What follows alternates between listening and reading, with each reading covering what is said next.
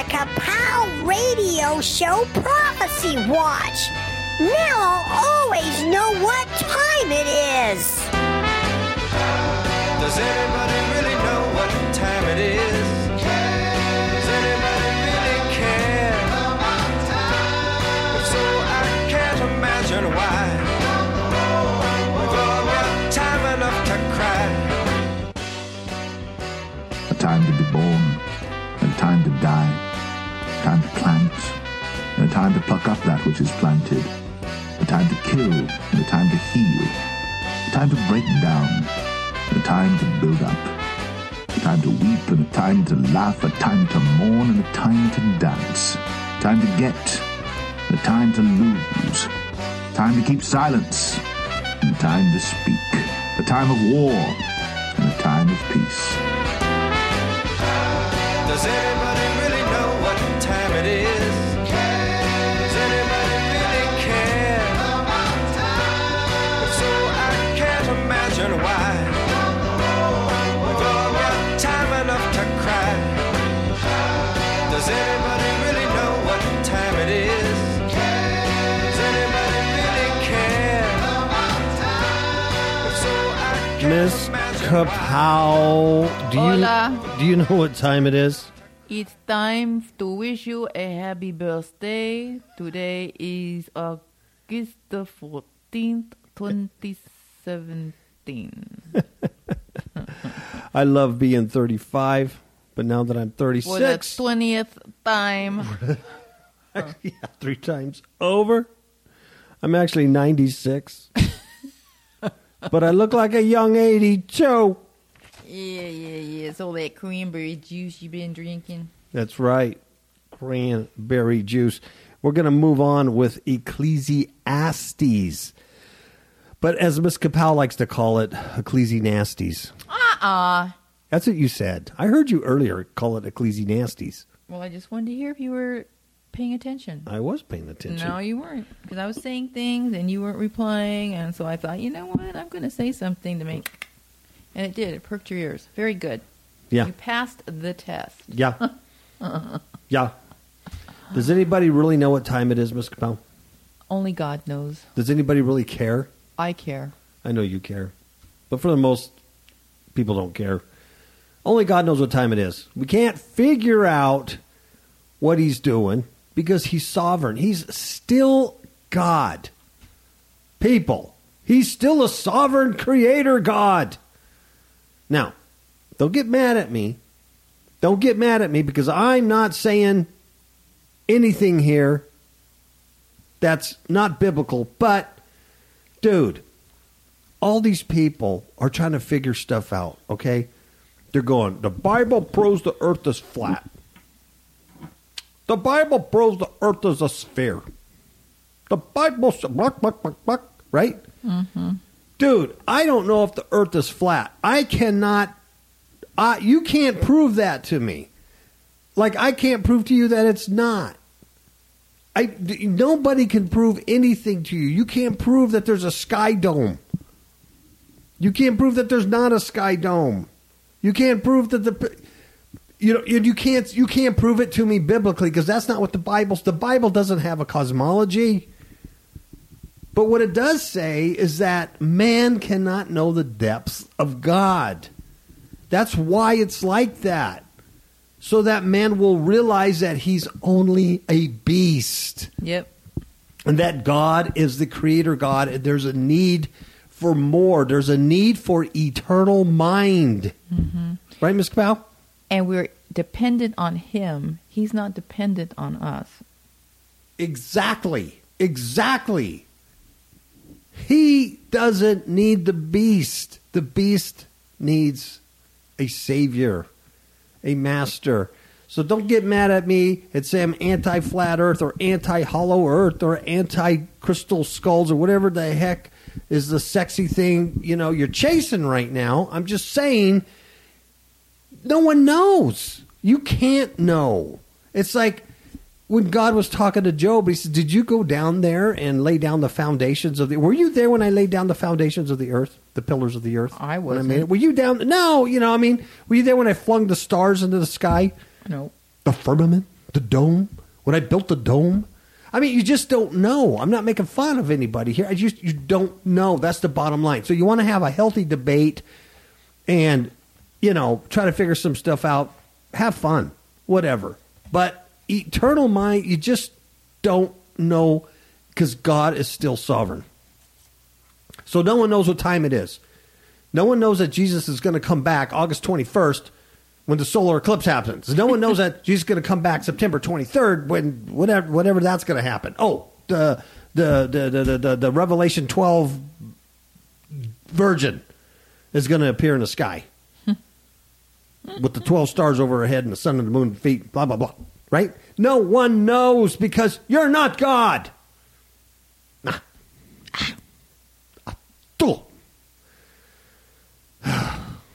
Okay, end of show. Okay, we're going to continue with Ecclesiastes or Ecclesiastes. All right? Yep.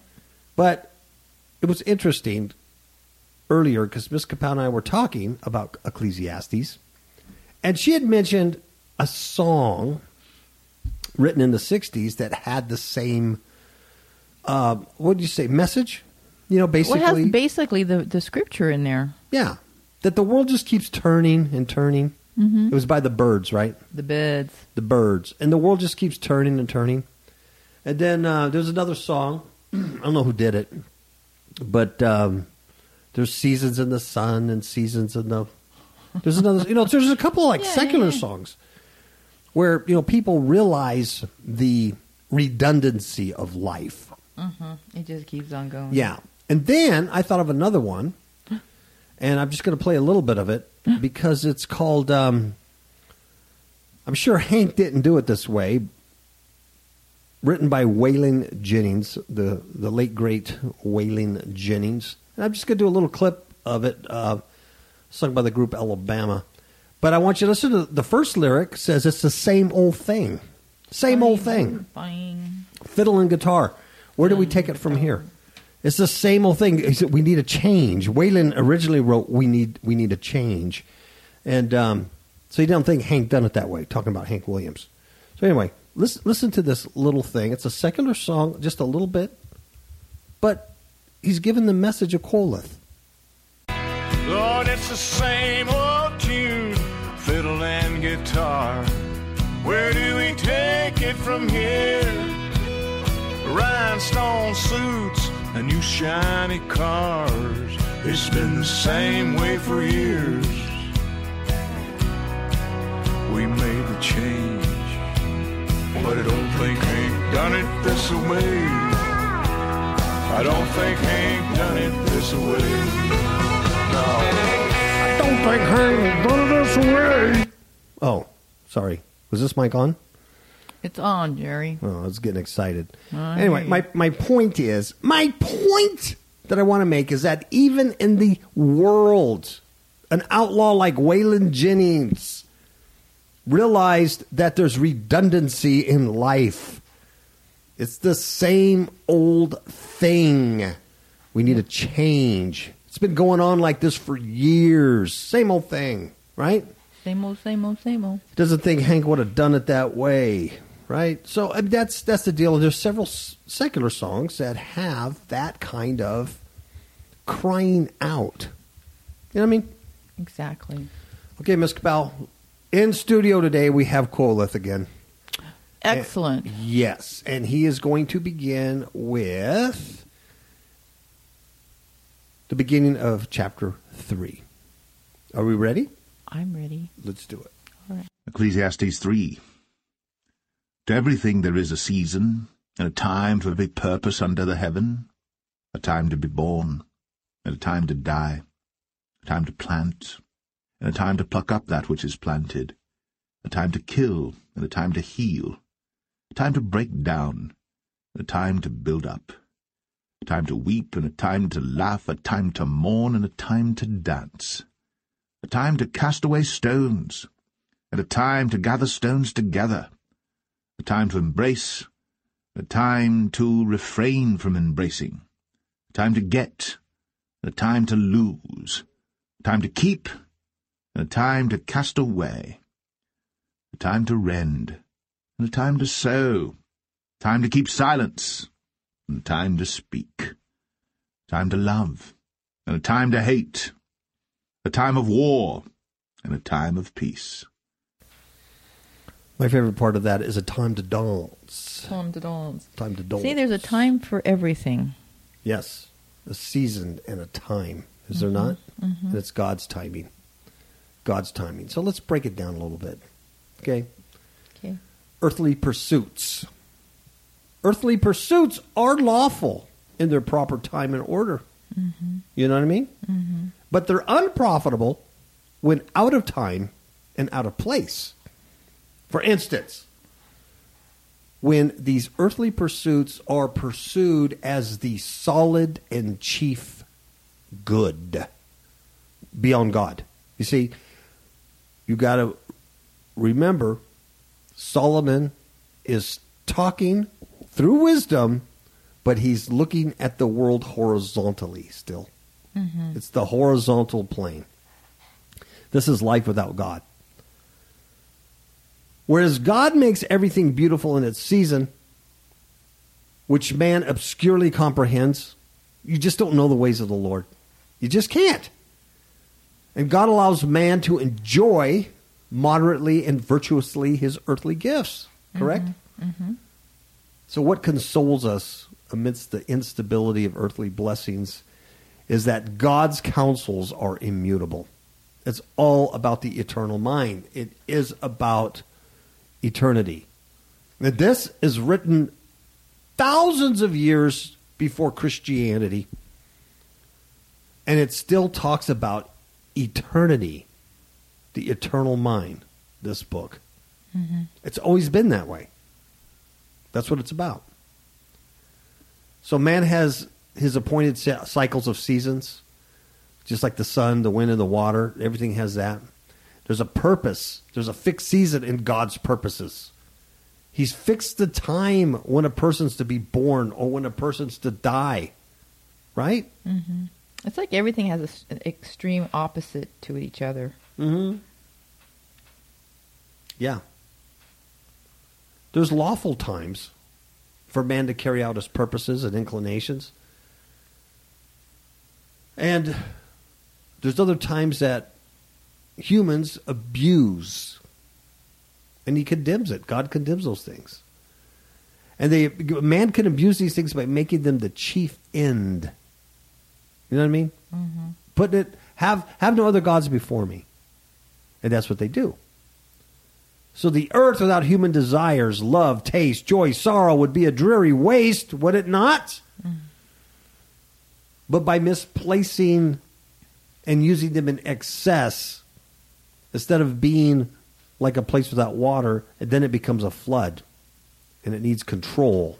Reason and revelation are given to control them, right? So that's the purpose. God has a purpose for everything. And there's a time to die. A time to die. I don't think Hank would have done it this way. No, I don't think we spend enough reflection on death. I know we don't. I know we don't. And it's just so easy to look for the return of Christ and to be rescued from this planet, and, you know, everything is going to end and we're going to be up in heaven and it's going to be okay.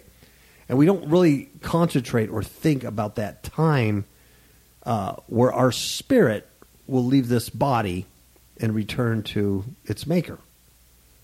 And we're going to be judged for our works. Mm-hmm. And we're also going to be judged with everything we said, both good and bad. You know that. Mm-hmm. You know that. That's biblical teaching. And so having that in mind, you live eternally. You're always laying up treasures in heaven that can't be destroyed. Right. That's how you're supposed to think. And sometimes that's very difficult with all the confusion and distractions here on our little prison planet, right? Mm-hmm. Okay, there's a time to plant, Ms. Capan. That's right. There's a time to plant. And, you know, a person can't reverse the times and order of planting or of digging up. You know what I mean? A farmer, any farmer knows this. He knows when he can plant and when he can harvest. He can't alter those times. And these times are also fixed for his birth and death. And so to try to plant out of season is emptiness. It's vanity. However good, in season. So when you plant in season, it's good. So to make earthly things the chief end is emptiness. However good they may be in order and in season, you can't take it out of season. Right? That's right. It's kind of like marriage, right? There's certain benefits you get in marriage that you can't take out of season prior to marriage. There's a reason. And so Koloff says there's a time to kill also. Judicially, criminals. How about in wars or in self-defense? Not in malice. Out of this time and order, killing is murder. You know what I mean? Yeah. There's a time to heal. God has times for healing. To heal spiritually. Before the sinner feels his wound would be out of time and so injurious. And I think that's interesting. You know?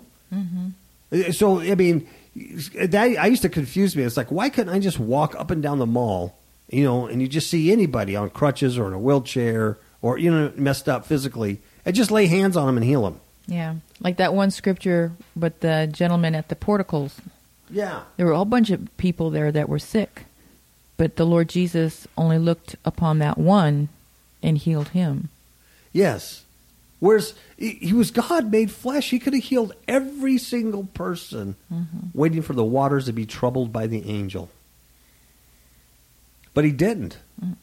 It was out of season. It was out of time. There was a time for healing. I mean, these are some pretty heavy spiritual lessons here. Yeah. And I used to think that, you know, why can't you just lay hands on anybody and they get healed? And then they go, how'd you do that? You go, through the name of Jesus Christ. I want to know this Jesus, right? Right. That's the fantasy we have in our head. That's the self we would like to see, we would like to do for whatever reason. You know, we could say, well, we want to just help people. It'd be like, but it's probably driven by ego, if we were honest with ourselves, right? Right. To be the famous mall healer. But I think a lot of that has to do with the flesh as well, and not really relying on the leading of the Holy Spirit. Absolutely. The sovereignty of God, once again.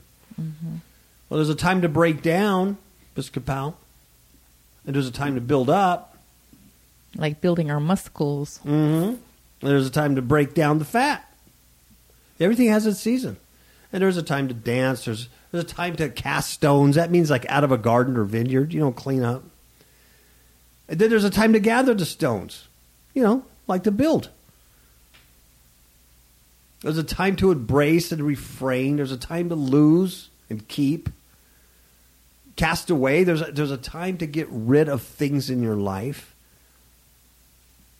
that are bad for you.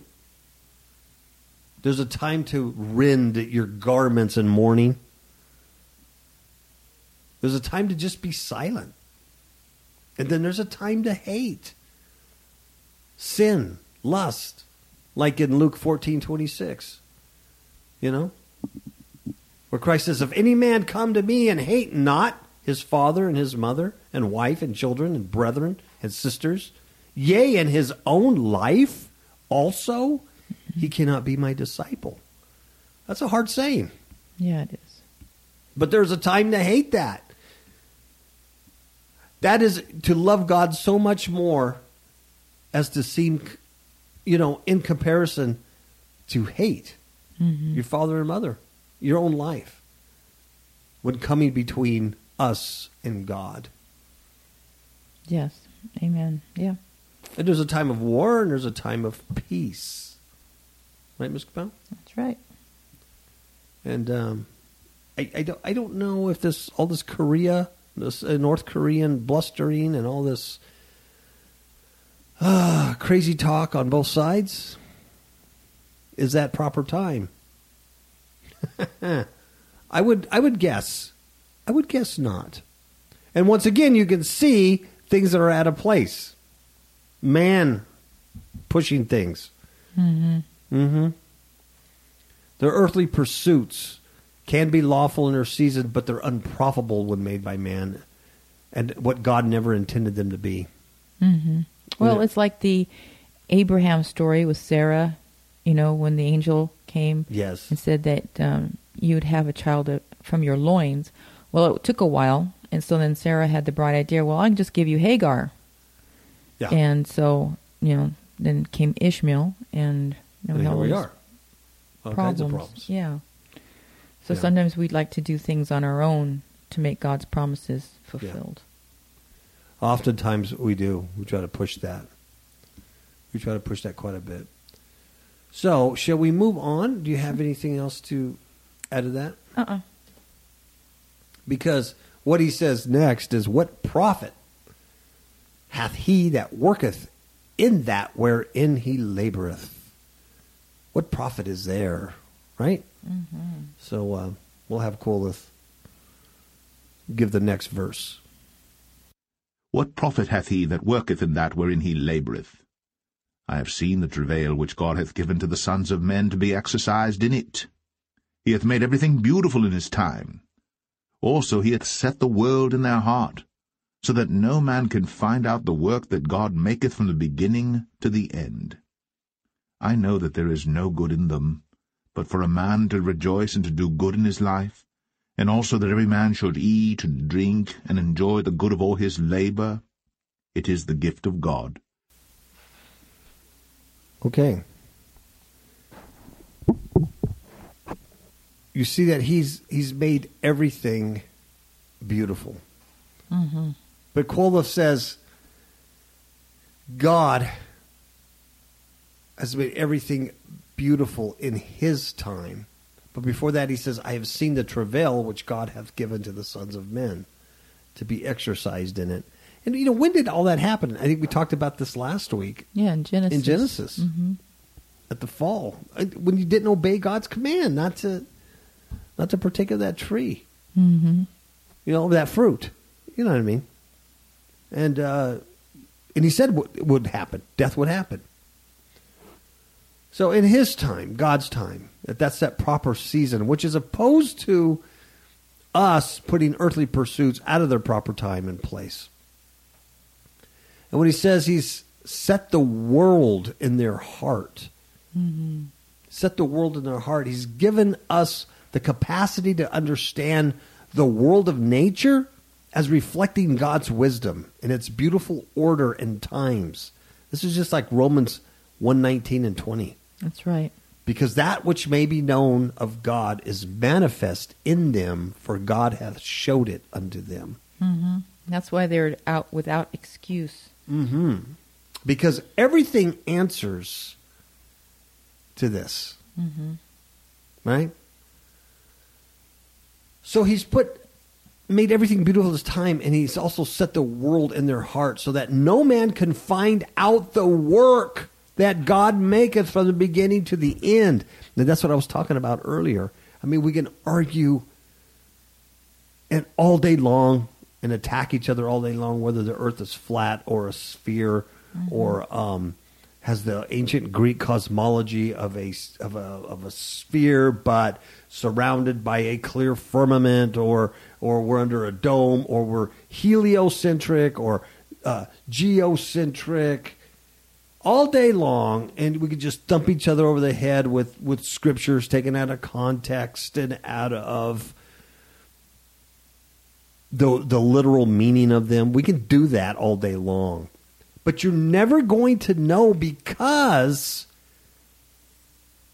God has put that in man's heart. No man can find out the work that God has made from the beginning to the end. So it's the same thing with Bible prophecy. We're going to build a birthday, but we got to have the Antichrist going to come. And then we know we have 7 years before the covenant's broken. And then, right? You don't know any of that. You can't know it. But I think that God puts in our heart that there is an eternity, like time that just goes on and on and on, that you start questioning your own longevity and your who you are as a human. Yeah. And I think when you start questioning that, that's like God stirring the water. Yeah. And like, and then you realize, what happens when I die? What happens? What is this life all about? I think that's the stirring of God in our hearts, so that we start looking for Him, or start listening to that voice that leads us to Him. It's like when people have an experience with death, either your loved one dies or you have a near-death experience type of thing, you start questioning your mortality. Mm-hmm. You're like, man, that can happen to me. Or your best friend, has a heart attack, and you're like, he's gone. You start questioning these things. Well, I know I had that with your dad, because I remember when he was diagnosed with cancer, I thought, oh, there's no way.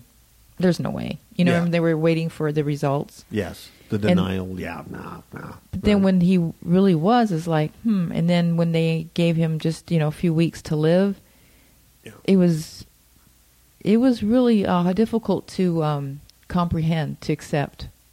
Yeah. And I guess at that time, death became very real to me.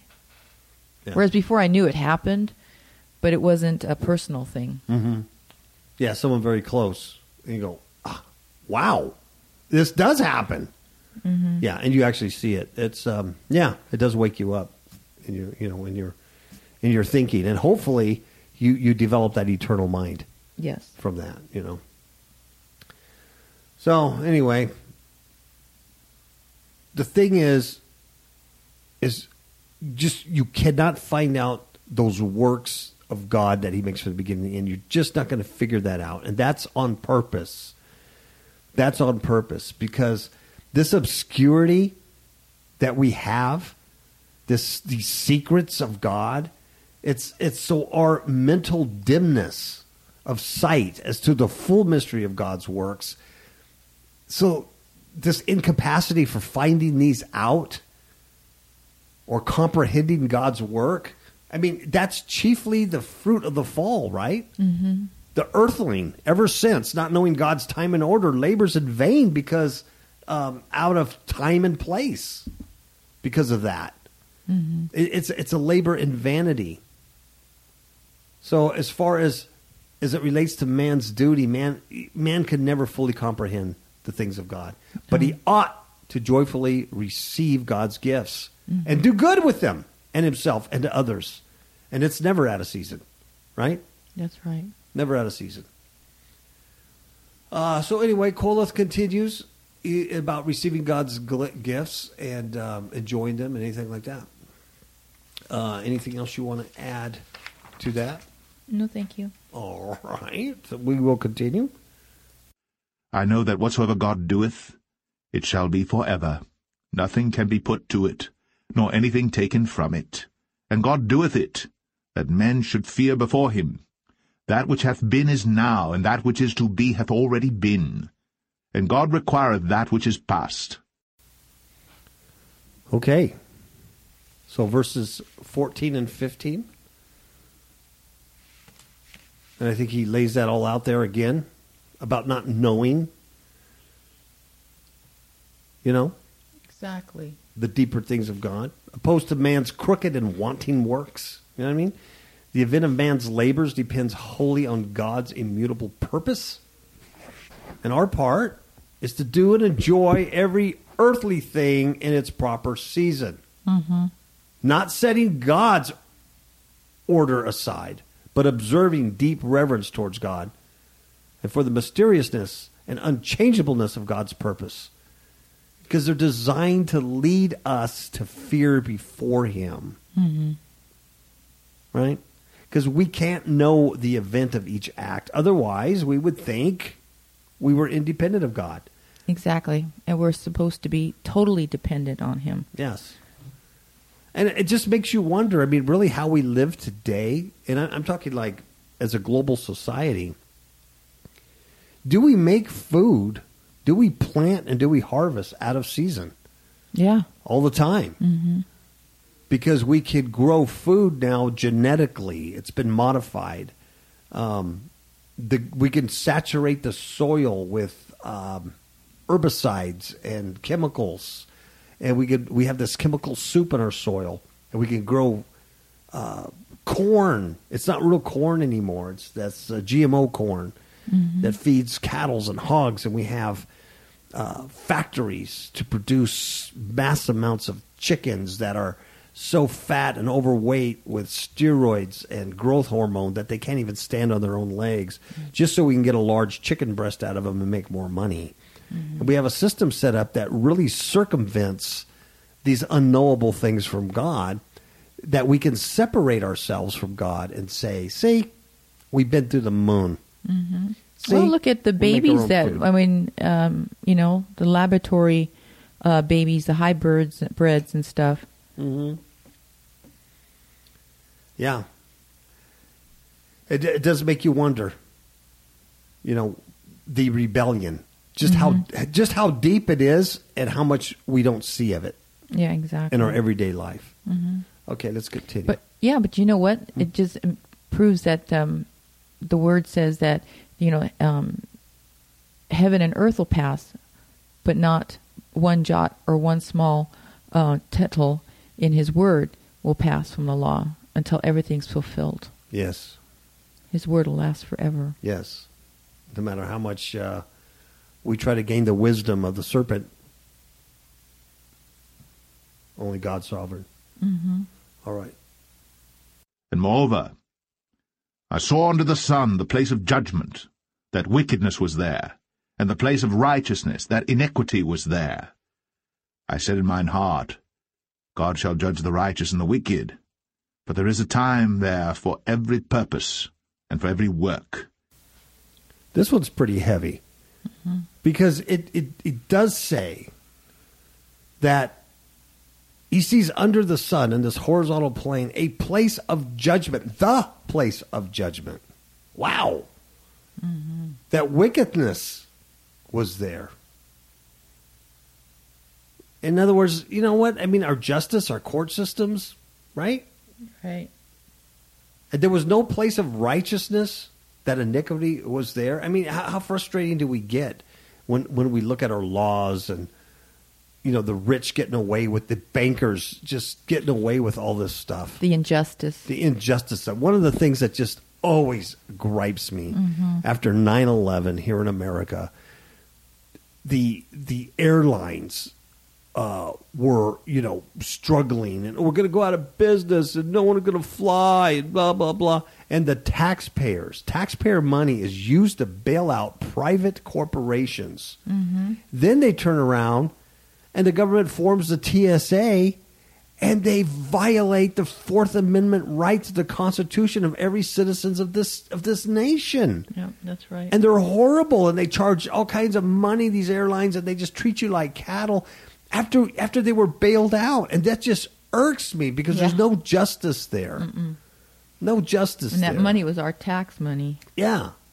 I just wish people would quit flying. I understand some people have to, but I mean, everybody's flying everywhere. It's just, I don't know. They just keep the system going. So, and then he goes on, he says, I said in my heart, God shall judge the righteous and the wicked. That's heavy. Yep. It's not, we just tend to think, oh, the bad guy's going to be judged, God, but the righteous and the judge and the wicked are going to be judged. Right. We're going to be judged for all our idle words, everything we've done, good and bad. It's going to be weighed. That's why you have to have eternal mind, because if you're thinking eternally already, you make the proper decisions. Right. 2 Timothy 4:1 says, I charge thee therefore before God and the Lord Jesus Christ, who shall judge the quick and the dead at his appearing and his kingdom. Yeah. It's not just Old Testament stuff. It's not just old wise Solomon talking. This is biblical stuff. There is a time for every purpose, and there'll be a time for every work.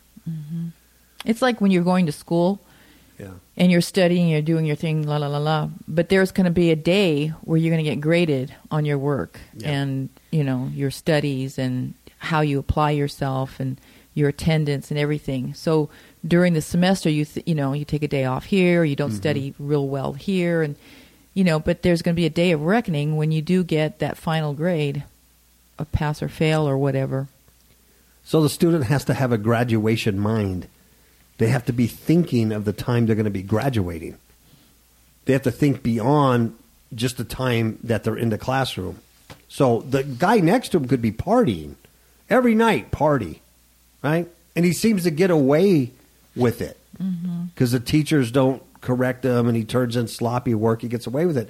But he's not thinking with graduation mind. And on that day of reckoning, hey, he ain't going to make it. Wow. And that takes us to the scripture where he says that, moreover, I saw in the sun the place of judgment, that wickedness was there, and no place of righteousness, that iniquity was there. And here's a difficulty. See, if God requires events to move in their perpetual cycle, right? Like the sun, the wind, the rivers, there's a time to die, time to be born, a time to laugh, cry, build up, right? Then why are the wicked allowed to deal unrighteously in the place where injustice ought not to be, like the place of judgment? And I guess, like Jeremiah 12:1 says, righteous art thou, O Lord, when I plead with thee, yet let me talk with thee of thy judgments. Wherefore doth the way of the wicked prosper? All right. Wherefore are all they happy that deal very treacherously? This is what Jeremiah was asking God. Look, I respect you. I understand your righteousness, But let me plead with you. Why are these people getting away with wickedness, and why are they happy in their treachery? Man. So verse 17 says, I said in mine heart, God shall judge the righteous and the wicked, for there is a time there for every purpose and for every work, right? So 17 is a solution to that question, that there is a coming judgment in which God will vindicate his righteous ways. The sinner's time of his unrighteous work is short, and it is. Compared to eternity, it's a breath. God also has his time and his work of judgment, but meanwhile, the overruling for good, at last, what seems now dark, he has his time of judgment at the end. That's right. And man cannot know. Man cannot find out the plan of God's ways. We've already discovered that. So if judgment was instantly followed by after every sin, there would be no scope really for free will, no scope for faith, and definitely not perseverance of the saints in spite of difficulties. It's just the truth, right? Yeah, that's right. Because you'd go, wow, you sin, you do that, you get whacked. So everybody would be like toeing the line. So the previous darkness, it's gonna make the light that we're gonna see at last that more glorious. And that's just eternal mind. I mean, it's hard to do. That's where faith comes in, because you don't see it. You see all these guys up there, in your government, whatever country you're living in, and these people are just making decisions that are affecting you, will affect your lives, will affect your livelihood, your finances, your health, and your children, the education, and you have no choice in it. You can't opt out. And it's frustrating. And you see the lies they keep perpetuating over and over and over again. The false flags, the phony agitators, right? That's right. The phony rioters. My gosh. It's over and over again. It's the same old thing, fiddle and guitar. Where do we take it from here? The times that I do feel that way, and I always go back to Psalm 37 and 73, actually, which I think is funny because the numbering there.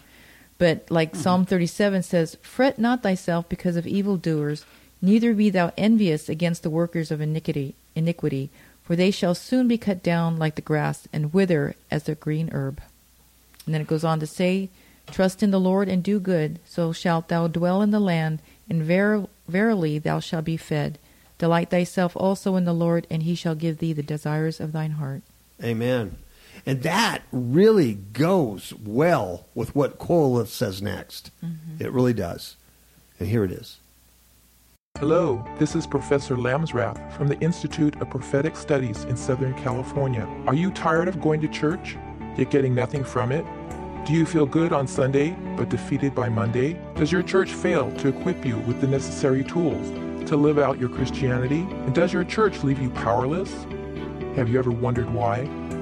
Well, you are not alone. I strongly suggest you read Eyes to See, Unseen Enemies by Paul and Linda Villanueva. This book examines and explains the problems with so many of today's churches and ministries.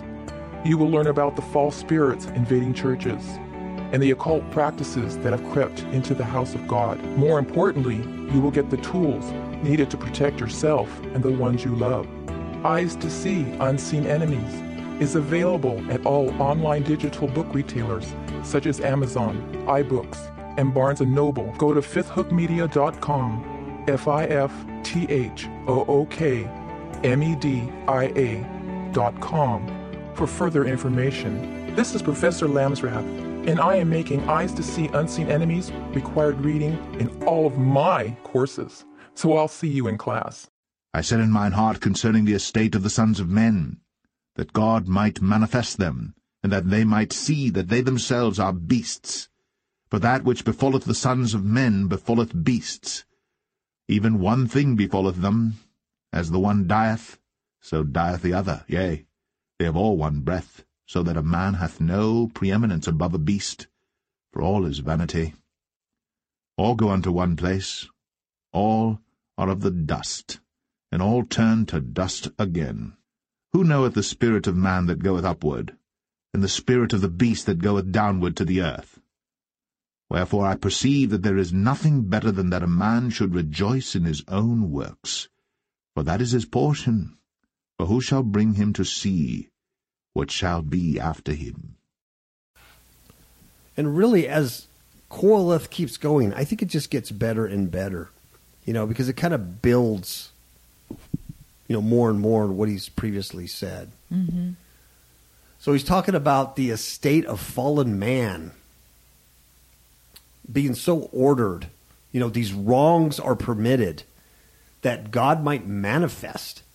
That is, prove them, that they might themselves see their mortal frailty like that of the beasts. It reminds me of that story about King Nebuchadnezzar, because of his pride, and it was spoken to him that he would be like the beast, and he was like that for 7 years.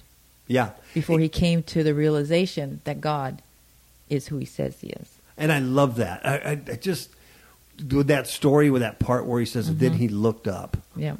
And realized, man. Yeah. Yeah. So, I mean, it's, from our seats, we're like, man, whack these guys. How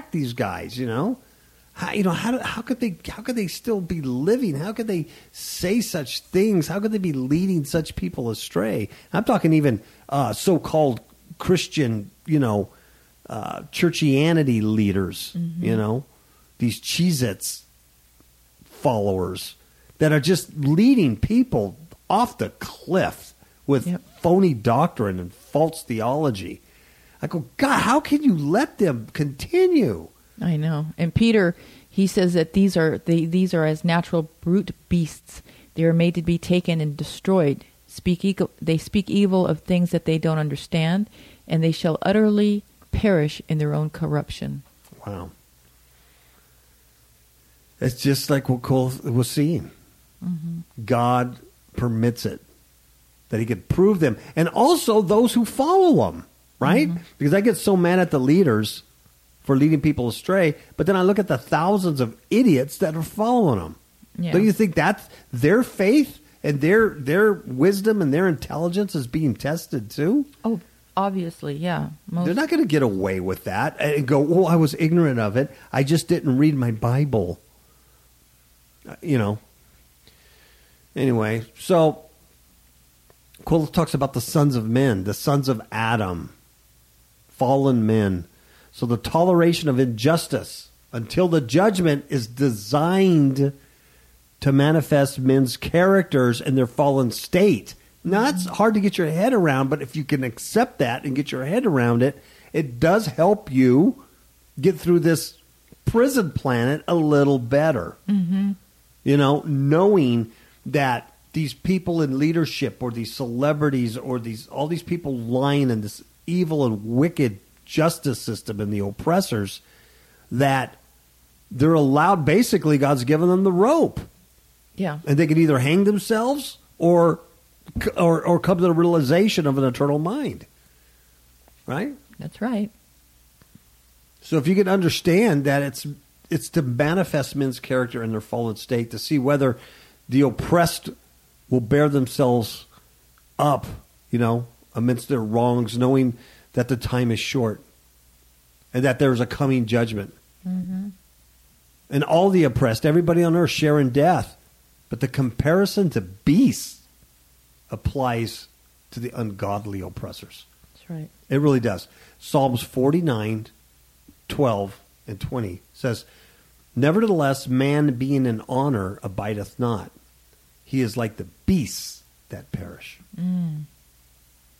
So they too need to be manifested or proved, whether considering that they must soon die as the beasts, and fearing the judgment to come, that they could repent.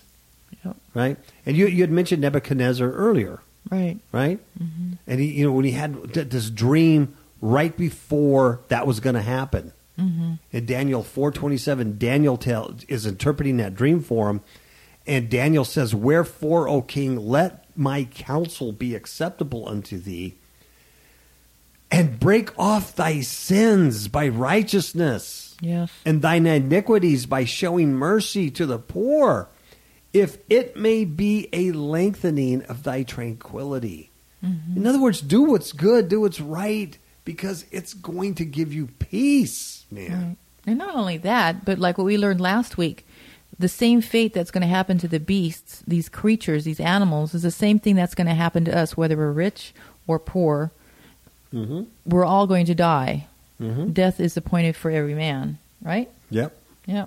And even with Genesis, in Genesis, it says here, "In the sweat of thy face shalt thou eat bread till thou return unto the ground, for out of it was thou taken, for dust thou art, and unto dust thou shalt return." Amen.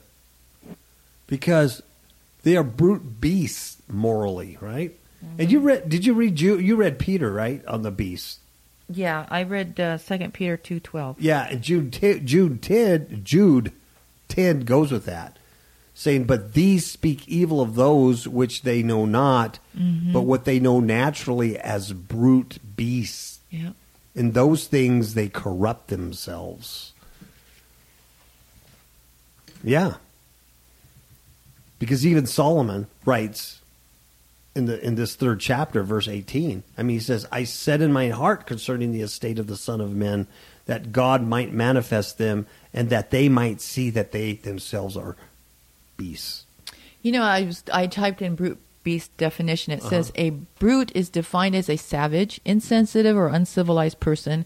A person who is unkind and cruel is an example of a brute, lacking the ability to reason. A brute beast, having no consciousness or feelings, insensate, the brute force of nature of or like an animal, specifically a brutal, cruel, gross, sensual, and stupid person. It is like, I mean, you talk about flesh. Mm-hmm. It's really the flesh suit. It's all flesh. Exactly. There's no spirit in there. There's no spirit of God, no spirit yearning for eternal things. And the flesh is enmity with Mm-hmm. God. So that beast is an enmity. Mm-hmm. Yeah, wow. And no wonder the Bible tells us to walk in the spirit and not in the flesh, Yeah. because Yes. flesh produces death. And brute beasts, humans, die just like the animals, just like the beasts. Mm-hmm. Right? That's right. Everybody dies. Regards to the liability of death, everybody dies. And there's a future judgment, whether you're rich or poor or powerful or weak. And that's why you want to be found in Christ. Mm-hmm. Otherwise, life on the horizontal plane is vanity. That's what Solomon is trying to say. That's what the preacher's trying to say. Koheleth is saying life is vanity if regarded independently of God. Mm-hmm. Right?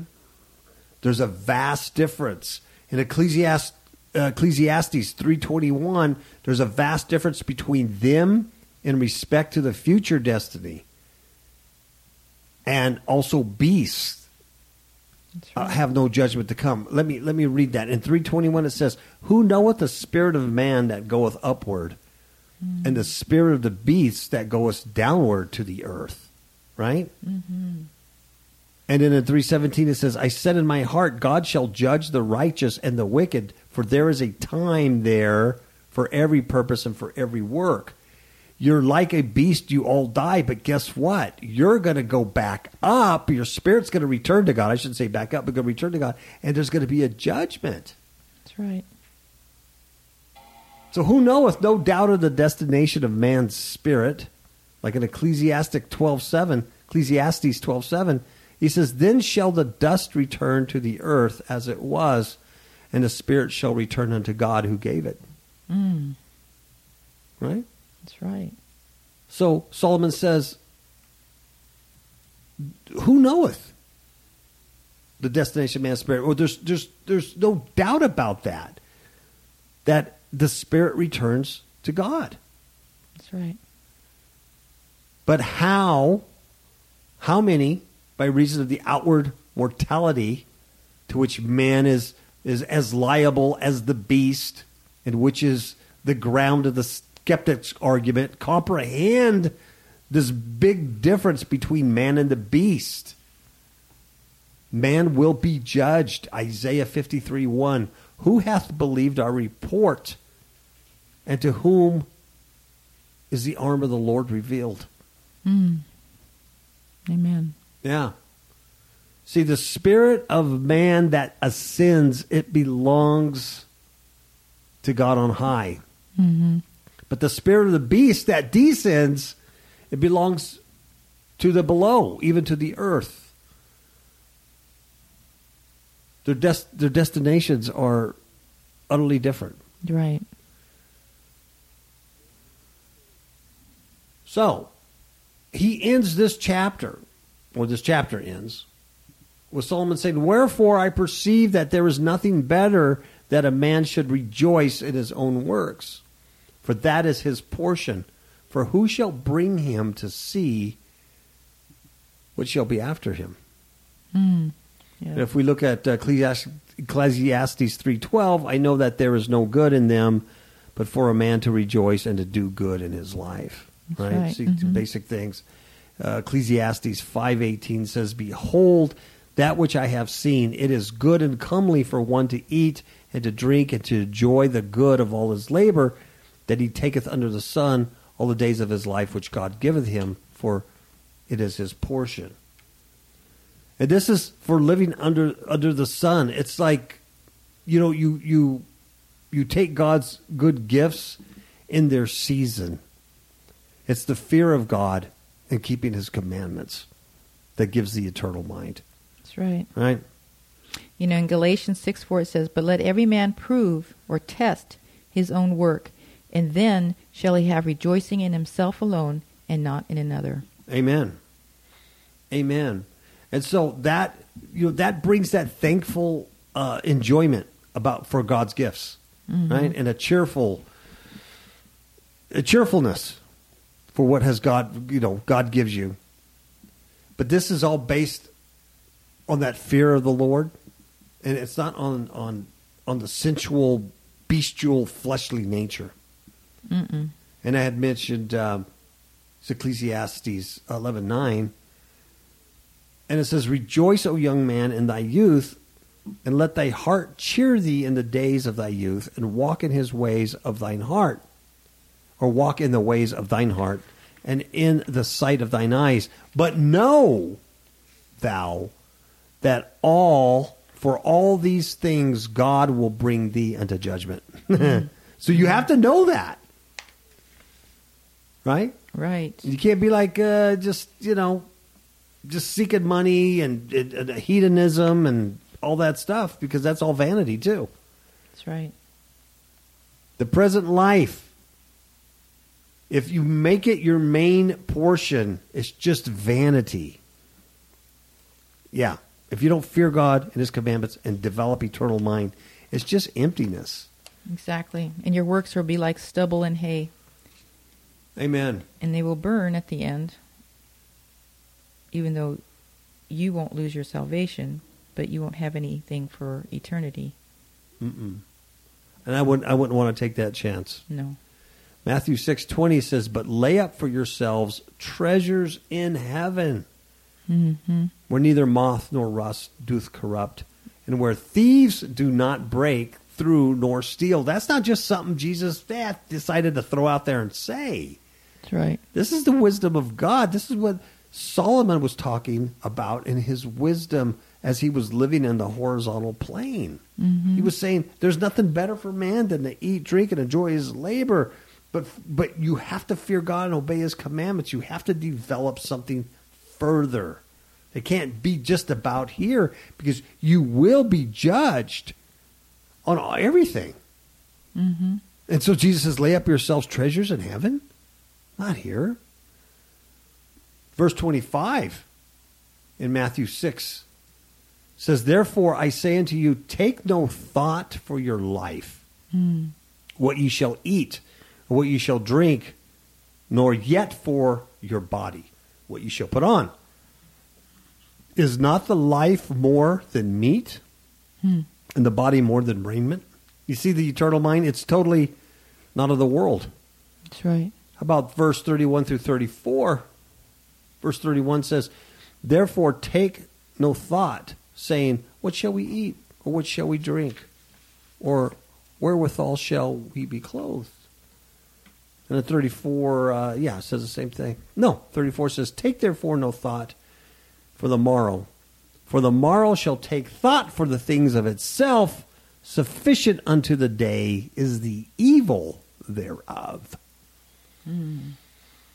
It kind of falls together. It kind of starts making sense, doesn't it? It does. It really does. And it's not difficult. It's not very complicated, really. When you have the Holy Spirit, Yeah. you can't do this in the flesh because you're a brute beast. That's right. You have to have That's the what's so Holy important, to have the Holy Spirit. Spirit. Yeah. Amen. Well, I think you have anything else to add No. in chapter 3? Mm-mm. Nope.